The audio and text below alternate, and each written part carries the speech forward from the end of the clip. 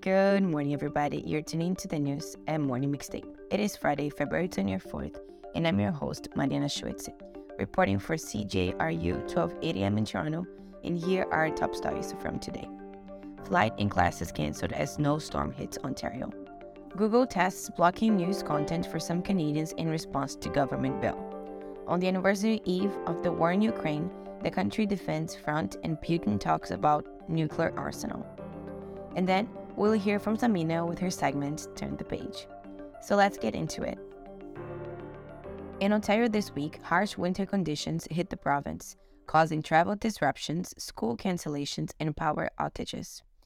On Wednesday, amid warnings that the winter storm coming in from the west could affect air travel, Air Canada, WestJet, and Jazz Aviation delayed or canceled a lot of their flights, according to the tracking service FlightAware. The cancellations continued throughout the week. Yesterday, in a tweet, the Toronto Pearson Airport warned travelers the lingering effects from the storm could still impact their flights. About the cancellation this week, Air Canada spokesperson Peter Fitzpatrick said in an email, "We are monitoring the weather and we have made some schedule adjustments in anticipation of the storm, and this is ongoing as the situation evolves." The spokesperson also added that customers will be rebooked or can opt for a refund. WestJet said in an email that all guests would be rebooked on the first available flight within 48 hours. And as of 11:55 a.m. on Thursday, nearly 17% of Pearson's 467 scheduled departures have been canceled, while 15% of the 479 arriving flights have been canceled as well. And not only flights were disrupted because of the weather in Ontario. Because of an increased volume in snowfall this week, Environment Canada issued a statement on late Tuesday saying that surfaces such as highways, roads, walkways, and parking lots will become icy, slippery, and hazardous. The statement also read, "If visibility is reduced while driving, slow down, watch for taillights ahead, and be prepared to stop." On Wednesday, after harsh snowfall during rush hour in Toronto, 41 of its bus stops were out of service as of 5 p.m. because they were located in hilly areas that became difficult to navigate, said the city's transit commission. While the forecast is looking ugly for the Toronto area, the weather could get even worse in other parts of the province, according to CBC News. Blackouts were reported in Windsor Access as of 7 p.m. on Wednesday, and Wing Utilities said that there were multiple outages in the region, the most affected area being South Windsor, where there are 2,260 homes and businesses without power. Elk Energy, which services Essex, Lakeshore, and Kingsville, says there are multiple outages in its area as well. On Twitter, the company said, "All crews have been dispatched to restore hydro as quickly and safely as possible." And for a weather forecast, Torontonians will see temperatures at around minus 15 Celsius tonight, as well as light snow Saturday morning, according to the Weather Network. Saturday's weather will range from -3 and -5, and Sunday will see a mix of clouds and sun with a high of positive 3 degrees and a low of -6. And now onto tech. Google is blocking some Canadian users from viewing news content in what the company says is a test run of potential response to the Liberal government's online news bill, according to the Canadian press. Also known as Bill C-18, the Online News Act would require digital agents such as Google and Meta, which owns Facebook, to negotiate deals that would compensate Canadian media companies for republishing their content on their platforms. The company said Wednesday that it is temporarily limiting access to news content for under 4% of its Canadian users as it assesses possible responses to the bill. All types of news content are being affected by the test, which will run for about 5 weeks, the company said. That includes content created by Canadian broadcasters and newspapers. Google spokesman Shay Purdy, in a written statement on Wednesday, said, "We've been fully transparent about our concern that C-18 is overly broad and, if unchanged, could impact products Canadians use and rely on every day." A spokesperson for the Canadian Heritage Minister, Pablo Rodriguez, said Canadians will not be intimidated and called it disappointing that Google is borrowing from Meta's playbook. Last year, Facebook's parent company threatened to block news off its site in response to the bill. Rodriguez has argued that the bill, which is similar to a law that Australia passed in 2021, will enhance fairness in the digital news marketplace by creating a framework and bargaining process for online behemoths to pay media outlets. But Google expressed concerns in a House of Commons committee that the prospective law does not require publishers to adhere to basic journalistic standards, and that it would favor large publishers over smaller outlets, and that it could result in the proliferation of cheap, low-quality clickbait content over public interest journalism. And on to world news, on the eve of the anniversary of the invasion of Ukraine this Thursday, Russian President Vladimir Putin announced plans to deploy new Sarmat multi-warhead intercontinental ballistic missiles this year.